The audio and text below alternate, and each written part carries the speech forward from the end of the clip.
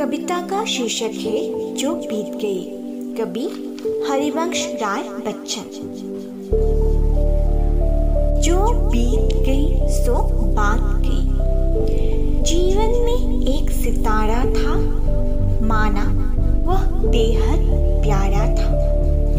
वह डूब गया तो डूब गया।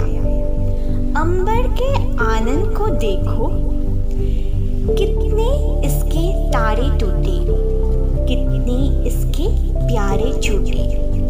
जो छूट गए फिर कहाँ मिले, पर बोलो टूटे तारों पर कब अंबर शोक मनाता है।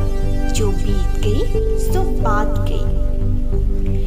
जीवन में वह था एक कुसुम, थे उस पर नित्य निछावर तुम।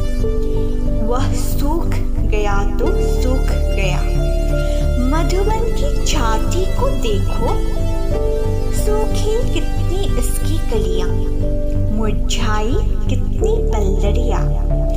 जो मुरझाई फिर कहाँ खिली, पर बोलो सूखे फूलों पर कब मधुबन शोर मचाता है। जो बीत गई सो बात गई। जीवन में मधु का प्याला था, तुमने तन मन दे डाला था। वह टूट गया तो टूट गया। मदिरालय का आंगन देखो, कितने प्याले हिल जाते हैं, गिर मिट्टी में मिल जाते हैं। जो गिरते हैं कब उठते हैं, पर बोलो टूटे प्यालों पर कब मदिरालय पछताता है। जो बीत गई सो बात गई। मृदु मिट्टी के है बने हुए, मधुघर फूटा ही कहते हैं। लघु जीवन लेकर आए हैं, प्याले टूटा ही करते हैं।